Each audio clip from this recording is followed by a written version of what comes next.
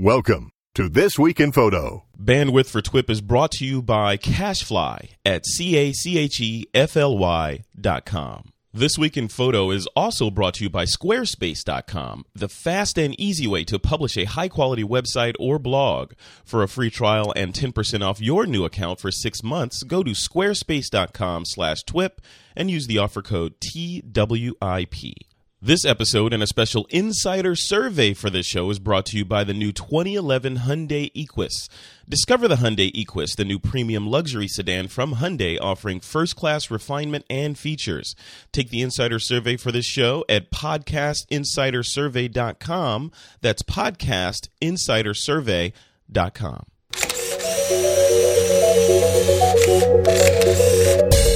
This week on TWIP, a special holiday treat for you, an extended interview with Icelandic photographer Rebekka Good-lief-stodder. In this interview, she talks about her work, her shows, and gives some insight into how she creates those amazing multiple exposure self-portraits. It's Sunday, December 26, 2010, and this is TWIP.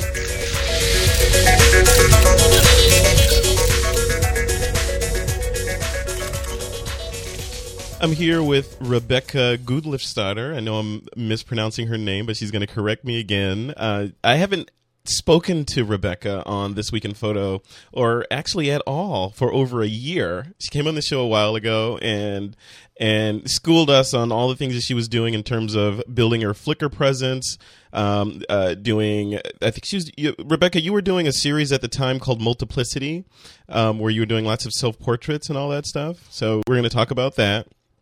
And we're gonna go into a myriad of things that you've been up to. So, thanks for coming on. And let's just start it off with, what have you been up to? Since last year, quite a bit. You've been well. Lots of stuff has happened. You've had like geological upheavals, photography events, all kinds of things have been going on in Iceland. Start from the top. It's been a pretty colorful year. I started the year by, for the first time in my life, entering a contest. I'm not a big fan of, I'm not very competitive except with myself usually. So a few friends of mine pointed out that there was a self-portrait contest going on, and I thought, okay, I'm going to do it. And, might as well. And it was, the theme was the power of self, and it was like the theme was self-portraits. And so, okay, that's pretty much up my alley. So I had like hundreds of pictures to choose from. So I entered 10 pictures, and I noticed that it was kind of divided into two categories, or you could win, in two ways. There was the People's Choice Award, and then they had four, it was a juried kind of thing as well. I think Steve Buscemi was one of the judges, the kind of official judging. So it looked kind of big and kind of cool. So I kind of advertised it on Facebook and kind of got people lightly to vote for me, and wasn't expecting anything to come of this. And surprisingly, I actually managed to win the People's Choice, and in large part, obviously, due to my Flickr following. So that was very, very cool, seeing that kind of in practice, how that actually got me somewhere. And I was like really grateful for all that support. And that got me a trip to New York, basically. New York, all right. And how did that go? Yeah. That went pretty well. I was very, very nervous. I, even though I grew up, spent 7 years of my childhood growing up in Florida, I have not been to the U.S. in 17 years when this came around. So I was very nervous, and I haven't, done much traveling, alone. It was really exciting. I just kind of talked to some people beforehand that I kind of casually knew through Flickr, or had known for a few years, and decided to hook up with them and see how that would go. And these people turned out, for the large part, not to be psychopaths, and were actually really cool and took care of me while I was there. And could have gone both ways. You dodged that bullet, didn't you? Yeah. And then, but this really wonderful girl that I knew through Flickr, she had decided to stay at the same guest house, and she was actually already there when I got there. And she came downstairs and saw me. She's like, "Are you Rebekka?" And I was like, "Are you Diana?" And she's like, "Oh, you look so distraught." And I was like, "Everything's going wrong," and it was so funny. You're like crying in the corner. Yes. I hate to admit it, but I sort of was. Oh, no. It's just like, when you're traveling and tired, it was a little bit too much. But it was so funny in retrospect. And we really hit it off, me and her boyfriend. And it just had a really good time hanging out. And went to this opening. Really cool, and there was like a ton of people and a waiting line like around the block. People were standing out in the rain. Obviously it was not my solo show, which would have been really awesome, but there were 3 other winners who were also showing, but apparently a lot of people actually showed up to see my work. And I got like emails afterwards from people who was like, I stood out there in the rain for an hour and I never made it inside. I was so excited, and because it was actually, the show was only up for 3 hours and then they took it down at midnight. So wow. That was a bit of a bummer, but all in all, a really, really fun experience. But were you surprised that many people showed up? Because you have this gigantic following online. I mean, like, you look at some of the photos you posted, and look at the view counts on them is larger than some sitcoms get in terms of viewers. I don't know. I did not know either way what to expect. But considering how many people supported me in the contest and voted for me, but I tied. Actually, I'm not gonna steal the show. I tied with with Hillary McCone, who's another very, very cool self-portrait artist, also very popular on Flickr. And we sort of got a similar following in the People's Choice. So she was also there, and the grand prize winner. So a lot of these people were there for them as well. Plus there was a slideshow of all the runners up. And so, it's hard to say, but considering how many people came up to me and they were talking to me, like, actually a lot of them had never seen my work before. They were seeing me like completely new, like a fresh face up on the wall. And I was like, so actually that was the best part for me. The people who were seeing me for the first time in this new kind of non-internet venue, in a gallery setting, and it was very, very exciting for me. And how is that, from the standpoint of, you interact a lot with people in the comments on your photos on Flickr. You have your blog and the comments on that. You're on Skype, you're on Facebook and all that. So you have this online sort of community of people that kind of know you, but you may not have ever have shaken their hands.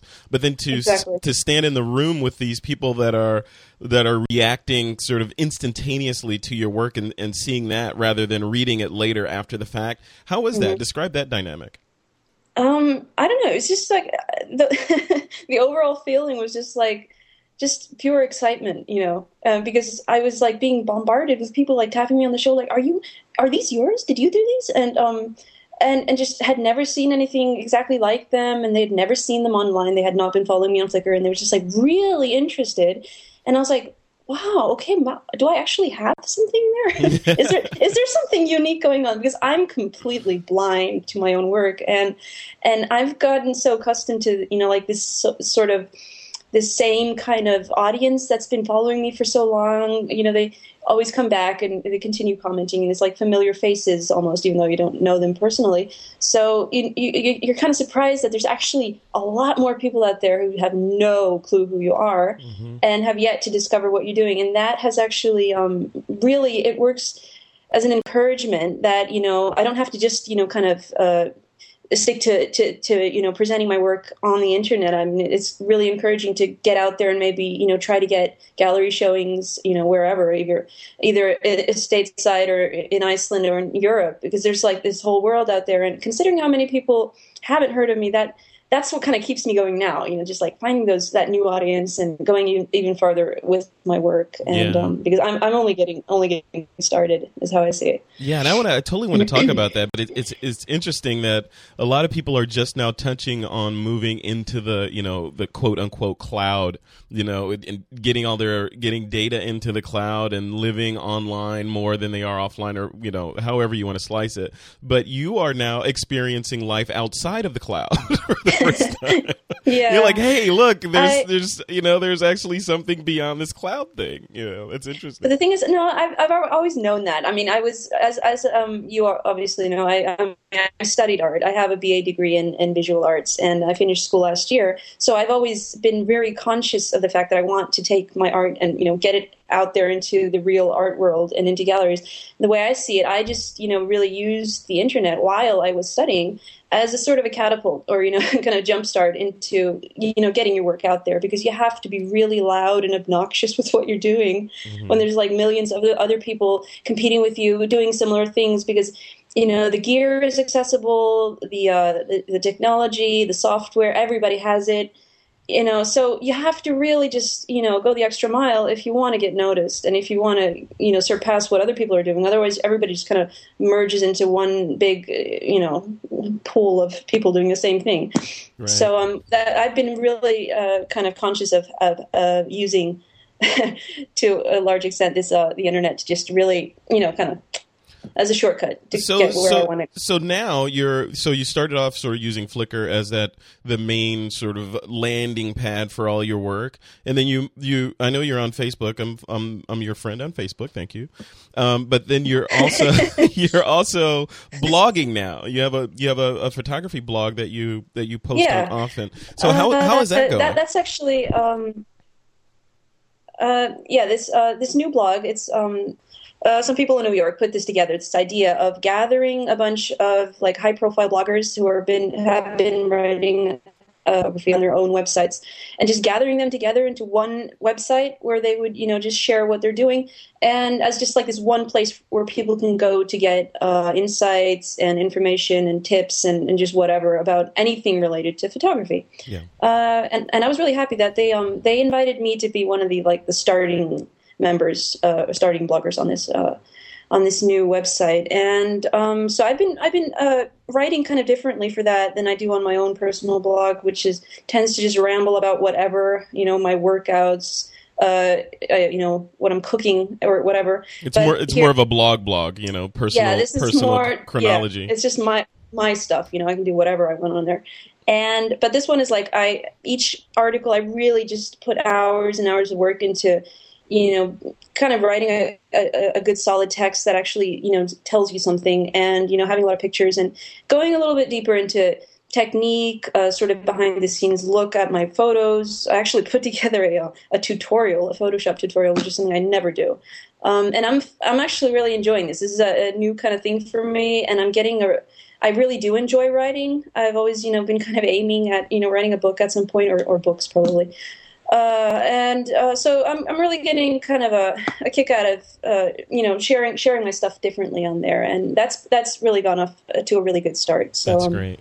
I'm going to take a quick break here to mention that this special holiday interview is brought to you by Squarespace.com. They're the fast and easy way to publish a high-quality website or blog.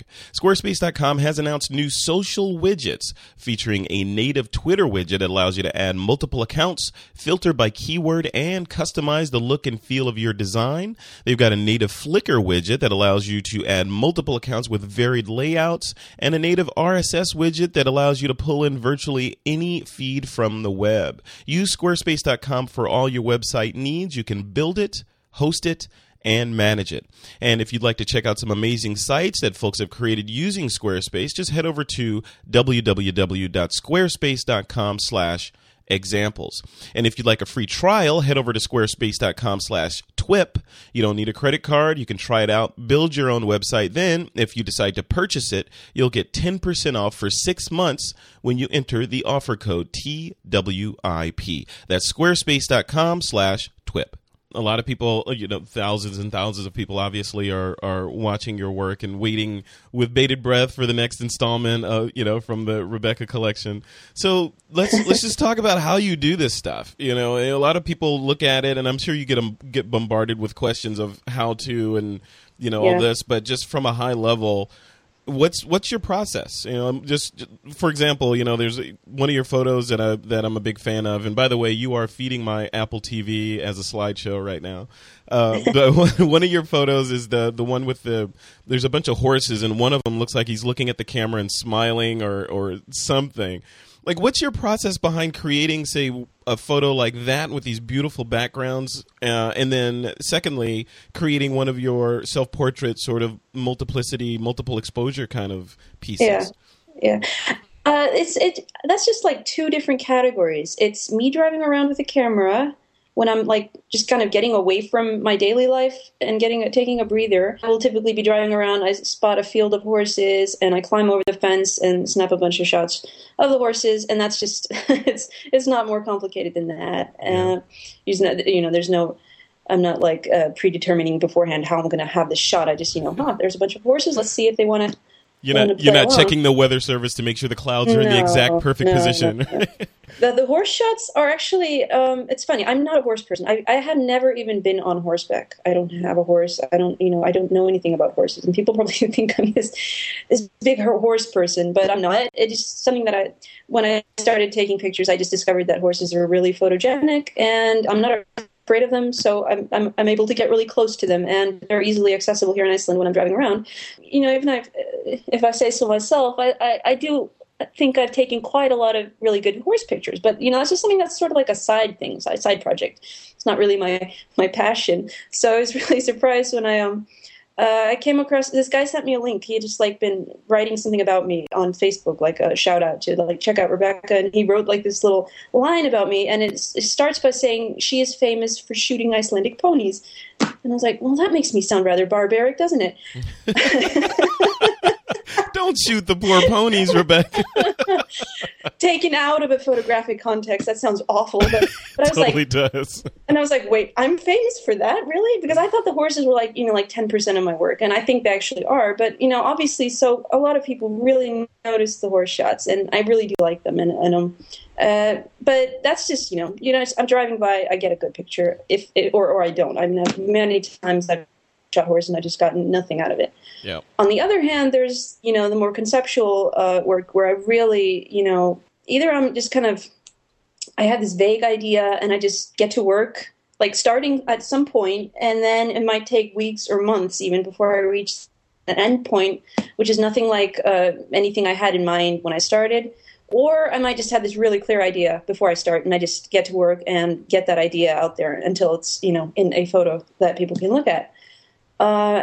This is that's where my passion lies in creating photos, and just really using it as an art medium to, instead of, if I were a painter, I would be painting these things, but I use the camera and Photoshop to just create these these scenarios. And how do those pop into your mind? The one that, for example, I don't know why it keeps popping in my head, but you're standing in front of a mirror, looking in the mirror, and behind you is you again with a knife coming up to get you, and then the reflection in the mirror is you noticing the you with the knife, and the you that's looking at the mirror is oblivious. How do you conceptualize that? That is that is somehow my most popular photo, I would say. I think I've sold 17 prints of it or something. It's by far my biggest hit, you'd say. But and it's one of my oldest too. It's from October 2005 when I just started taking pictures. And I was on my first semester at art school, and I was going through a bit of a identity crisis, perhaps. Surprisingly, when you look at the picture. Yeah, which one is the real one? Yeah, and I was there was this kind of tug of war going on between, and this sounds so corny, the good girl me and the bad girl me. Nice. I'm not going to go into details, but I've had a pretty stormy few years before I started in school. I was some really, heavy stuff had been going on in my life, which not exactly a laughing matter, but I made this picture as really spur of the moment, just kind of goofing around thing. And then when I looked at it afterwards, I was able to read so much psychological stuff into this picture. And it's just basically this whole, you can be your own worst enemy, and being oblivious to the damage you can do to yourself, and just this whole tug of war between the two sides that are often battling for attention inside my brain. And yes, I am a Gemini, so that's maybe part of it. Awesome. Yeah. So there's, and this is actually true probably with so much of my work. I think there's a subconscious factor. I make the photo, and I have this vague idea, but then when I look at it afterwards, the title comes later, and then a lot of meaning that I can read into it. And that's actually what I really hope that other people get also out of looking at my work, is kind of relating to it and maybe just reading their own story out of it. And it doesn't have to just be, it just means this, and it means this in the context of my life only. It's more like, this is just this human kind of thing that most people can relate to. And speaking of that photo, what I love about it is it became this kind of trend on Flickr. Or I don't know. I kept getting links, and people were sending me "Hey, I made a tribute to this photo. Here's me doing it." And it's it's a meme now. Look at that. Yes, and then the best one was this guy in Saudi Arabia wearing the whole thing, this white robe and the thing on his head, and he was posing in his bathroom with a knife, doing the exact same thing. And I was like, whoa, that's great. Now I feel like I want to do one. I have to do one now. But that was at the time, there wasn't that much of this whole multiplicity thing going on Flickr. I was not the first person to start doing it. And it started way back in film technology when people were putting together, 2 or more negatives in the darkroom. So it's not a new idea. It's something I was just really playing around with kind of in relation to this whole, because I was really kind of going through this struggle with myself and kind of coming to terms with a lot of things in my life. And so I really utilized this as a tool for just kind of playfully presenting myself against myself in photos. And it's kind of a phase that I'm like kind of grown out of now. I mean, I really enjoy looking at the whole thing, and I enjoy doing these photos once in a while, but there has to be like a reason for it. I don't just like, here's me, and it just, there has to be some sort of story behind it and an interplay of characters. That doesn't mean we're not going to see any more multiplicity shots, or we're just going to see them less frequently. The last one I made was in, I think, spring 2009. It was really complicated, where it's a triptych. It's like 3 frames. It's sort of like a comic book, and it's called Deja Vu. And I'm just sitting on a couch holding next to myself, holding a frame of myself. It's like I'm just gonna ask you to put a link to this picture, because it's like I can't really yeah, we'll definitely do that. And I was like, okay, here's a really complicated idea that can really utilize this technique. So I really felt like doing it. But if it's just for the hell of it, it's like, nah, it's been done. It's getting a little bit old and corny. So, but if I get a really clever idea, I was like, definitely, So talk a little bit how, just from a high level, how the process works. Actually executing one of those. From a technique standpoint, I'm assuming you grab your tripod, you put a lens on there, you aim it in a position. Yeah. Then what? How does it happen? It's really simple. You just you take one shot of yourself in the first pose, or take a few to make sure you have a decent one. And usually I switch clothes or do something, and then I shoot the other half. Actually, once I I colored my hair in between shots. That was like 2 hours, and so that's cool. I went from blonde to brunette in between shots, and prayed that the camera hadn't kind of started tilting or something while I was doing my hair. Yeah. And then it's just really simple Photoshop. You have these 2 layers, and you erase part of the image where your second view is supposed to be, and voila, that's it. Wow. If you want the people to be touching, it gets a lot more complicated. I am not a master at that kind of Photoshop. And I'm going to use it as a segue into my favorite topic of discussion when it comes to my work. Go for it. It's not as much Photoshop as you think. It's so funny. I get like really popular and well known for this manipulative technique in Photoshop. So from there, it seems everyone kind of assumes that everything I do from there is Photoshop. And the thing is, the only reason I Photoshop these images is because I'm not able to clone myself. If I could, I would, because I'm not really that much of a fan of cutting and pasting things together in post-processing. It's really something I just know very little about and have not really looked into. I haven't really studied, the techniques, because it doesn't really interest me as much as how much can I create in the camera, how to how many ridiculous lengths can I go to create something, and everyone is just going to think it's Photoshop, because that's usually what happens. That's usually the case. I go through like so much work creating props and going out and just going through a lot of trouble setting things up on location, and then 9 times out of 10 I get, wow, this is really well Photoshopped, and I was like, no, it's really not. It's only a tiny bit Photoshop. But see, that's that's the thing in this digital era. If you do something that's you push your skills to the level where you don't really need Photoshop to do certain things. You capture it all in camera. Yeah. People are automatically going to assume that you did some sort of manipulation in post processing. Mm-hmm. So. I mean, it doesn't bother me. I mean, in a way, I guess it's a compliment, because people don't, then you can come, counter with the story, but, oh, you want me to tell you how I actually did this? And then people are like, oh, really? Wow, that's like really impressive. So it's like an extra layer, but I do enjoy talking about it, because just because this whole assumption because everyone's getting so good at Photoshop. I mean, there are these like teenagers who are better than me, and everyone has the technology. So it's it actually makes me more stubborn about sticking to the kind of the old school way of thinking. to at least, I mean, I use Photoshop in every single photo I do because I really enjoy working with the colors, the textures a little bit, and just kind of the mood and adjusting. You can adjust the lighting a little bit and the contrast and everything. I do so much work on the photos, but not in creating and putting the image together. I don't take elements from here and there and just kind of splice it all together. But, I sometimes might erase a tiny little bit or add a tiny little bit, but it's all stuff that was in the frame, at the same time, at the same location, similar to the clone pictures. So recently I've been moving as much as I can away from manipulating stuff in the computer to just really going all out and doing things the hard way, because it's just where my passion lies, and it's just so much more rewarding for me afterwards. Let's take a quick pause to let you know that this interview is being brought to you by the new 2011 Hyundai Equus. We're running a quick survey to learn about your photography preferences, favorite accessories, and more. So please head over to podcastinsidersurvey.com. Tell us what you think, and we'll let you know what other listeners of this show say in an upcoming episode. And while you're there, be sure to check out the new 2011 Hyundai Equus, featuring first-class amenities and advanced technology such as a forward-view cornering camera and smart cruise control with a collision warning system. And it even comes with an iPad loaded with the slick Equus Owner's Manual app. It's time to discover a new kind of luxury and take a special survey for listeners of this show. All brought to you by the new 2011 Hyundai Equus at podcastinsidersurvey.com. That's podcastinsidersurvey.com.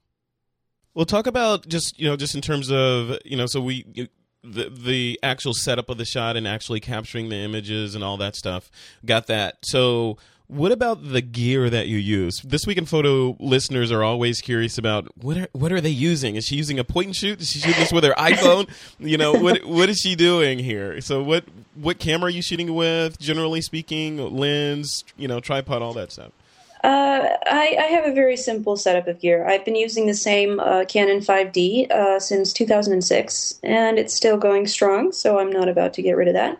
I have 4 lenses at the moment. I mostly use 17 to 40 millimeter. It's just a good all-around kind of lens for most of what I do. And my other favorite would be the basic portrait 50 millimeter 1.4. Yep. And I have a 100 millimeter 2.0, which is, it's a good portrait lens, but not very practical. I'm not really sure why I bought it at the time, considering all the other choices. But I have it, and I have a fisheye 15 millimeter, and 2 speed lights, tripod, remote, and that's about it.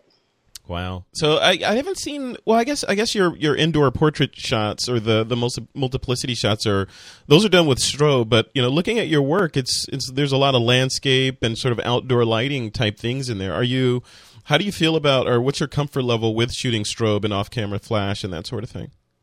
First, after I got my first speed light and the transmitter. I forgot to name that. I have one of those. I was really excited about using it. I really enjoyed the using the kind of off from the side flash lighting outdoors, especially, which incidentally makes it look like the person is kind of cut and paste into the background, which is something that a lot of advertising photographers actually do. But I really liked the look of that for a while, and then I just noticed that it was being really overused in advertising photography, especially here in Iceland. It's like this thing here, a trend is picked up and everyone starts using it, and then you just get kind of bored with it. And I have to admit, I don't really enjoy setting up anything. As little as I can get away with, that's how I want to have it. So setting up lighting is just like a pain in the ass for me. But I do it if I really feel I need to. But in the past year, I've been moving more and more away from any use of artificial light, and I'm almost exclusively using just daylight. And it's like I gave myself the freedom to just be allowed to just, okay, I've tried it, I've used flashlighting, I have it at my disposal, I can use it if I want to, but it's like, I just want to use natural light. It's just easier, it's more simple, because the picture isn't about like a really complicated setup of lighting. It's about the image and what I'm doing in it, and you can get just a lot of stuff into your image just by using natural lighting. Yep. And that was just like a load off my back. It's like, okay, I'm just not going to stop pushing myself in that because I'm not a studio photographer. I hate, too much gear and the bulk of it and just the headache of setting it up. So, okay, as if I don't really need it, I'm just not going to use it. And I'm not going to feel bad about that. So just like simple is just somehow how I want to keep everything. And I think that's fair. That's totally fair. I think what a lot of people miss about strobe or flash photography is what you're really trying to do is make it look like you didn't use any flash when you're shooting. Exactly. Right? The point isn't to do crazy stuff. The point is to illuminate the scene so that you can actually, your subject is enhanced and you can actually see what you're trying to do. It's not to, hey, I use strobe on this, I mean, it's a cool thing, and it's easy to understand why people really enjoy really geeking out about it, like this whole strobist blog, and it's also on Flickr, and you see these pictures posted to this group, and people are like saying, I use this and that, and this reflector used on this, and it's just like totally just like breaking down every single little detail of how this picture was lit. You wouldn't have guessed that there was any kind of, it's like people might go a little bit too far with it, but I understand it because I was like really geeking out at first when I got my strobes, and I was like, it'd be really cool if I just like put that one over there, and I'm going to put that one over there, and it's like going to be like, light coming out of nowhere, and I had some fun with that, and it's just like, it's a cool thing to play around with, and sometimes you really can utilize it to add a little extra magic to your picture, and I definitely do that once in a while. It's interesting because you're on I call it the close to the far left side in terms of minimalism in photography. It's like the camera, the tripod, the lens, the light, boom, and you're out shooting, you bring it in. Of course, you use technology to manipulate it, but then you look at the far right, and I would place folks over there, or maybe not too farther right, but farther over to the right would be like a Joe McNally who's using 15, 20, 30 speed lights that are all synchronized and lighting an airplane and, doing all this sort of magic stuff, still creating amazing photography, but just using technology, in varying amounts. And I guess the answer is it doesn't matter. It doesn't. No, it doesn't. It's the really artist. Doesn't. Exactly. And I think this is just in large part due to, I've matured quite a bit just in the past, 5 years that I've been, and I haven't been doing this any longer than that.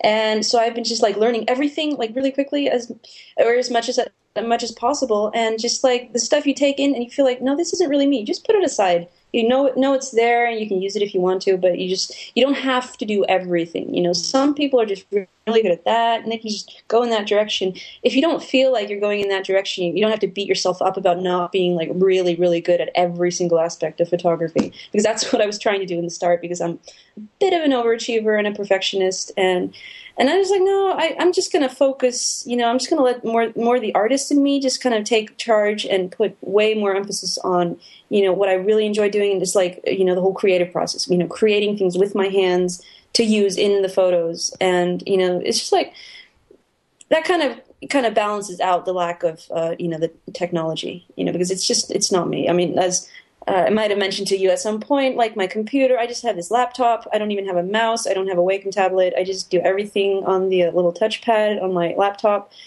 And, that's it. That blows me away. So I'm looking at your work now, these amazing artistic works that are on, your My Shopify site, Rebekka.myshopify.com. Yeah. And, this is amazing stuff. And you're telling me that all these shots were done on an old Mac laptop with using the trackpad, no mouse, no nothing. Exactly. That's crazy. See, you don't need all this stuff. You don't need all the gear to create magic. It's amazing. Yeah, I think people really need to hear this, and also because I don't know, photography is such an expensive hobby. And it can be so daunting if you're starting out. You feel like, oh, I need to get all this stuff, and I'm never going to be as good as that guy because my gear isn't as good. And it's like not the issue. You just ignore that line of thinking. You can do amazing things with a point and shoot if that's all you have. Yeah. It's just like, what do you want to do with what you have, and just go as far as you can in that direction, and just not worry about what everyone else is doing. Because I never worried about what everyone else is doing. I was like really just on my own kind of path. And then I start looking around and realize, like, oh, wait a minute, that person's doing a really similar thing to me. I wonder if they're going to think that I'm copying. I never even saw that, It's like, and I'm just like in my zone doing my thing, and it's like, I mean, seriously, when this volcano started erupting in Iceland this summer or this spring, I was the last one to know, because I'm that much in my own zone, not really bothering to read the news. It's like. And then it's like, wow, I heard about the volcano. I was like, what volcano? What are you talking about? That blows me away, Rebekka. You had a volcano in your backyard spewing smoke and lava and flame, shutting down air travel across the planet, and you are Rebekka. You were there with your camera and you didn't shoot it? Well, so tell me why. Okay, there's a story behind that. The funny thing was, first when it started, I heard about it like 2 days later, and right away people started like rushing towards the volcano. That's what Icelanders do. They don't they don't perceive nature as a threat because we are not really used to natural disasters going on here. Sure, it's a volcanic island, but there's not that much. We don't have much going on. It's like a tiny little earthquake tremor there, a tiny little burp from a volcano there. So when this started, it was like, oh, this is really exciting. Yay, a volcano's finally erupting. Woo, let's go check it out. And everybody just rushed off. It's like 2-hour drive from the Reykjavik area where this was going on. And then there was like a 5-hour hike up the mountain. People are doing this, like thousands of people went on this trip.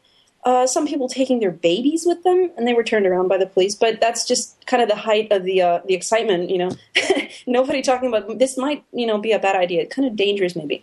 So I was just like at home, was like, oh, everybody's going. I do not feel like going if everyone else is going. I'm like not going to be able to get a shot or anything. Yeah. So I just, kind of ignored it and was really annoyed at the same time because I'm like, oh, damn, I really would have wanted to get a shot of this. And I was like, but there's going to be all these people. I hate these crowds. It's like not my thing. So I was like, whatever. And plus, it's really dangerous behavior. They're probably going to get killed. And, just thankfully nobody did. But it was risky. And then it stopped. And I was like, oh, man, I missed it. Damn it. But, 2 days later, it starts erupting again, way more. It's like this huge explosion. And that's when flights were canceled all over the world. Everyone was pissed off at Iceland. And then, it was much more serious. There was flooding and people were really told to just stay away. So after a few days of this, I was like, wait, is there like nobody going now? Can I actually sneak off and get some pictures of this volcano now? Yeah. Which is what I did. I got up like really early in the morning, like 2 a.m. and set out. And it was like, I had the road to myself. There was no one stopping me. There was no police cars or anything. I was like, oh man, this is amazing. And I drove as close as I could until I just like hit a wall of ash. And I, drove a little bit into that. And it was like really scary, just kind of, it was just like the air was just brown and I could just sort of see it, kind of seeping into the car. Even the windows were closed. And it was really uncomfortable. And, the camera started behaving weird. So I turned around, took a side road kind of upwind from the volcano and got some decent shots of it. And it was a very, very cool experience. I was like, okay, so this is what the whole commotion is about. And I felt like really satisfied, of course, with myself having managed to get out there, have the place to myself. And capturing a piece of Earth history. Yeah. Yeah. So that was very, very cool. I mean, that does not happen all the time, even though we have volcanoes here and it's, a volcanically active area. We have surprisingly little action going on. So this was quite a big thing. Yeah. So, okay, so talk a little bit about like the different things that you're moving towards. I know, a friend of mine, or we have a mutual friend, Trey Radcliffe, who's sort of, the poster child for high dynamic range photography or HDR. And then there's all these different genres that you could move into. Your photography is, you've mastered sort of the multiplicity or the multiple exposure on one frame and landscapes and all this other beautiful stuff. What's next? Are you going to move into the more digital manipulation area with HDR type stuff or anything like that? No. What do you think's definitely next for you? Not. Next for me is just to continue to go even further into this, these complicated setups. And I don't know if you're familiar with Gregory Crutzen, for instance. He's like this huge influence for me. I mean, I'm not going to compare myself to him, but his way of working is like a director who's just like, he has like this huge crew of people setting up his shots, and it takes like 6 weeks to like, he can like close off a road in a small town just to get snow to collect, so he can have one car drive and leave a clean, tire track. That's the kind of scope of how far he goes to create a photo. Yeah. That kind of, there are a lot of photographers or artists that I'm really fond of who work in this way. And in my head, that's the direction I want to go in, but more kind of just still working by myself, because I'm just really stubborn about just being alone, going through a lot of trouble and discomfort, and like just my two most recent kind of successful self-portraits that I've done this year, both entailed quite a bit of like physical discomfort. One in particular, it was like this project I decided to do because I've done a lot of long exposure photography with the the clouds kind of turning into these wisps on the sky and the sea kind of smoothing out and this whole motion kind of blur. So I was really I was photographing a field of grass this summer, and I was like, it would be kind of cool to make a costume that would behave like that in wind if I did a long exposure, because there's all this wind going on in Iceland all the time. So I decided to design myself a costume. I had this white dress, and I tore down a sheet into all these strips and fastened it onto the dress, and I was going to go out and shoot myself in the wind. The first attempt, the wind died down as soon as I got there, of course, and it started raining. This is like the unpredictable nature of Icelandic weather, because it's always windy. It's always windy, except when I'm going out and I'm going to use the wind for a photo shoot. This has happened at least 5 times. So that didn't quite work. So I go and make another version of the costume. I climbed a mountain and undressed at the top of the costume, and it turned out it wasn't working. It wasn't, it was too short. So that was like, test number 2. So then I went back and I found a new dress to use, like all the way down. I was like, spent weeks putting all these strips of cloth, making a lot more and just making this really elaborate costume with it. And went around scouting locations, finding the right mountain to climb, and I finally found it. And it was like a good 20-minute hike up. Nothing huge, but still, I was a good ways up. And this was in October.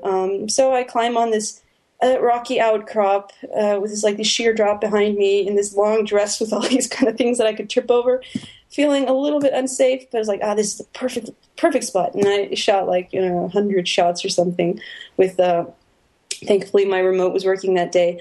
And one of these shots really turned out great. And the funniest thing is I posted it on Flickr, and then and nobody was noticing that I was actually standing on a mountain. I was like, what?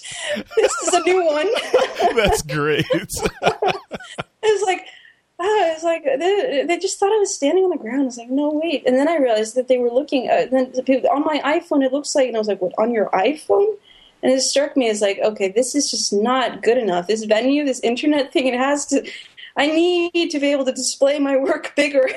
People are just looking at it on their iPhones. It's like, no, that's not how you're supposed to view art.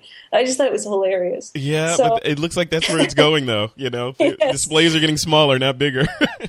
But but still, I'm hugely happy with the result. And it was like one of my favorite photos now to date, even though it's just a really new one. And then I just recently, like last week, I went on an outing. Meant to do something. There's like this hot spring nearby that I was going to use. It was like kind of hidden, and I thought I'd have it to myself, but there were actually tourists there. So plan B was to go up to this lake, my favorite lake, which I shot quite a few of my best shots at, and wade in. It was like -6 Celsius, so it was like sub-zero temperatures. And you got in the water. Yeah. I undressed, and I noticed, and I was like halfway, through taking off my clothes. I had this, the skirt from this mountain photo. I was going to use it again, and just use it as a skirt. Yeah. And I was halfway through. I was like halfway naked, looking over, and then in half a mile of distance along the shore, I see these people standing there looking at me. I was like, okay, I've already gotten these tourists to scare me off from this other place. I'm doing this. I do not see these people. They are not there. It's like I can hear them kind of hooting and calling at me, doing the cat calls. Yeah. I was like, they can't see anything. I'm sure they can't see a thing. So I was like, and it was so unbearably cold. I mean, it was like the kind of cold where if you spray water on something, it freezes instantly. Oh yeah. So yeah, and I set up a tripod and got the right frame and everything, and then I just like laid out this snowsuit and this towel and got on this, and I took my shoes off, and it was the shore was so cold, and I was like, okay, but I think the water might be warm, because just like 20 feet from where I was, there's like just in this one area of this lake, there are like these hot springs. This really cool, natural phenomenon where these hot springs are coming up from the bottom of the lake. Yeah. But it's only like this really limited area. And I thought that I was close enough so that the water would be bearable and maybe a little bit lukewarm, but it was so freezing. It was like if it had been any colder, I would have been skating. So I was like, I'd already gone in, and I was like, okay, whatever, I'm just going to do this. And I just waited out as far as I could. It was like really cold, and I could feel the material of the skirt kind of freezing solid around my ankles, and it was like very, very painful. You're lucky you got out of there with all your toes. Yeah, but and then I was just like, okay, these had better have turned out right. And I looked at the display, and every single shot was like perfect. And I was like, whoa, that never happens. That's great. So that was worth it. But this is just what I just thrive on. I love this, the whole kick out of really just punishing yourself, because I've done this like dozens of times, and it usually results in something really that people notice. So I'm probably just going to continue doing this and just going much farther and building more props. And I have quite a few ideas that I've been spent like half a year kind of working on, when I have time, and they're just like sitting around my house half finished. So there's lots and lots of stuff that I have planned in the future. So speaking of planning and building stuff in the future, I know from the last time we spoke that you were starting up a business around knitting sweaters, and you had some customers, and people were banging down your door to get these, but you have a factory of one, so you have a limited output there. How's that going?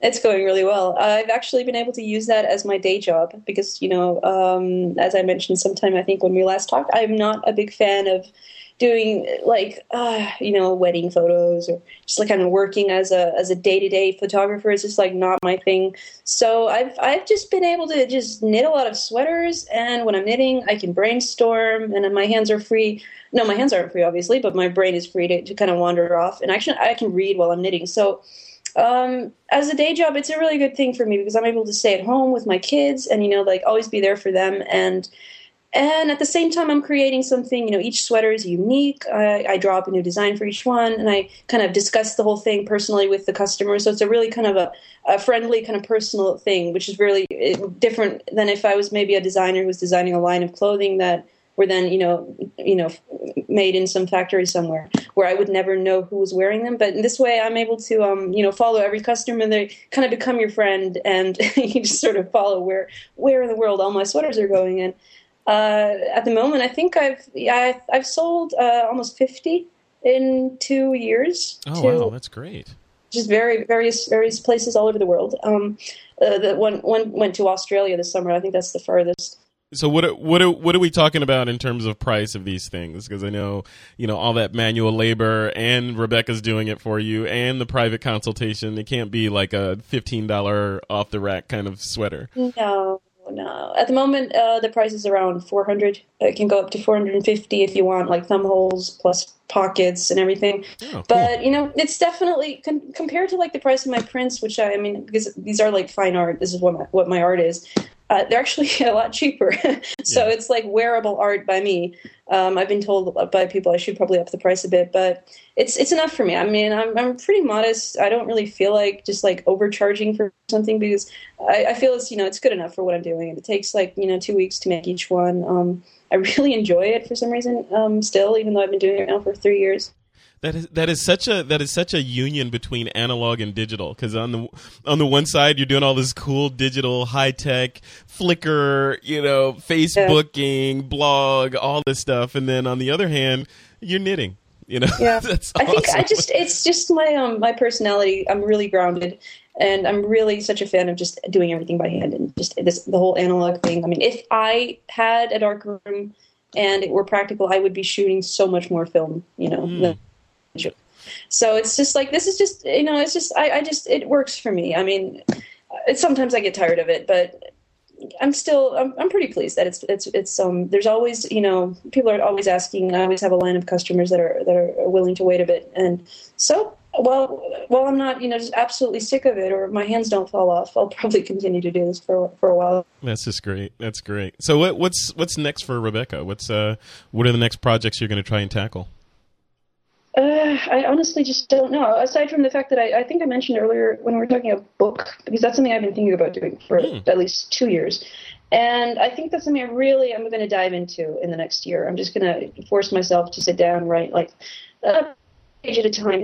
I want to do a book that really just, really digs into what I've been doing and what I'm about, and, because I think a lot of people would be interested in reading that. But I want to do it as my own thing. I don't want to be like giving away this information on my blog or just wherever. Yeah. But more just kind of because I do enjoy writing. I do enjoy, telling stories. And there are so many stories behind my work that are not apparent at all when you look at them at first glance.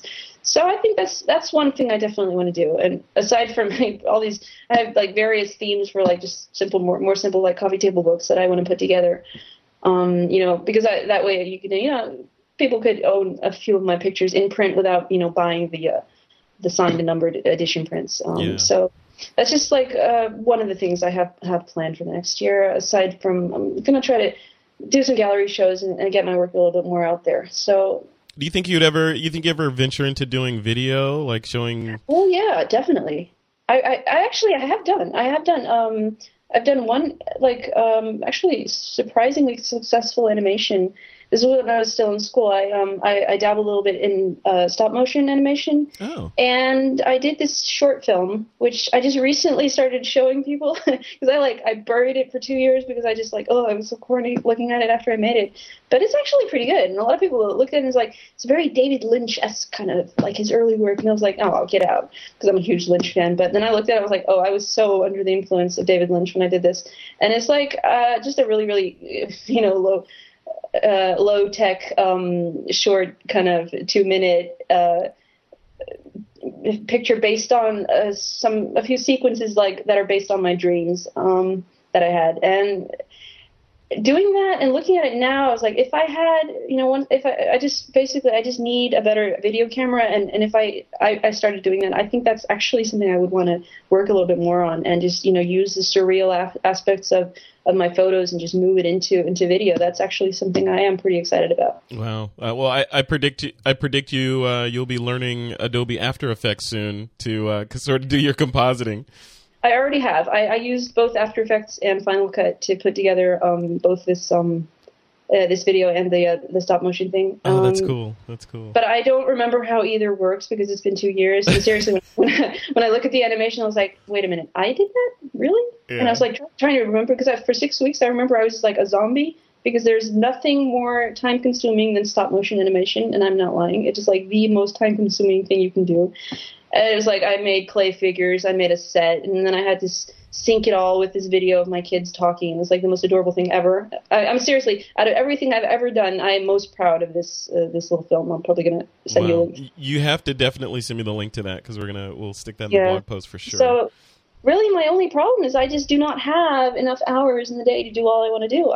I'm constantly working. Like today is Sunday. I mean, I was just like, from the moment I got up until now, I've just been working, doing something like nonstop.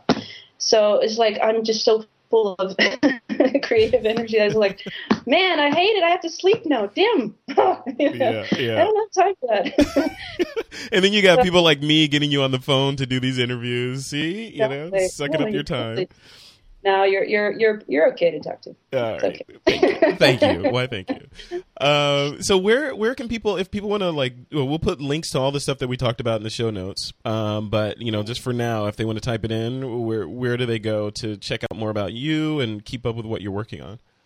If you want to just keep up with everything in one place, Facebook is just the most simple place. I mean, that's because you can blatantly advertise anything you want on there. You can put links to your store, you can put links to whatever, inconsequential thing I'm doing. So I use that most now to just kind of update people about whatever I'm up to.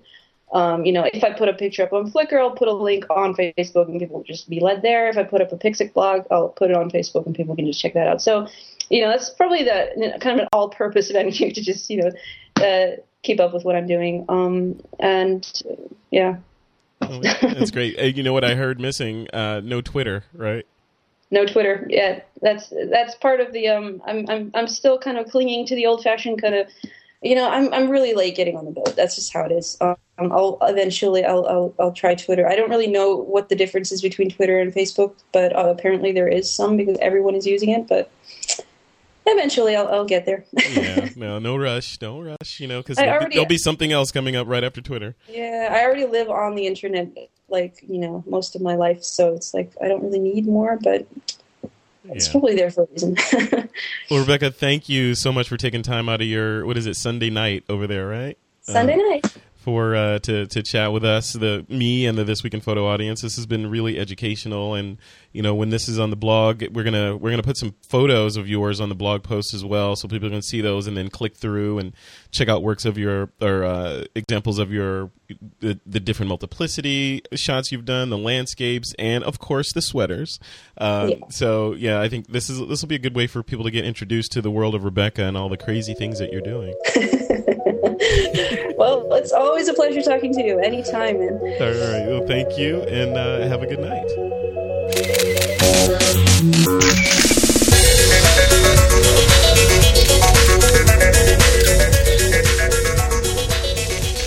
This Week in Photo is a Pixelcore.tv production, produced by Suzanne Llewellyn, with technical producers John Riley and Alutha Jamakar. The show's content contributor is Eric Horton.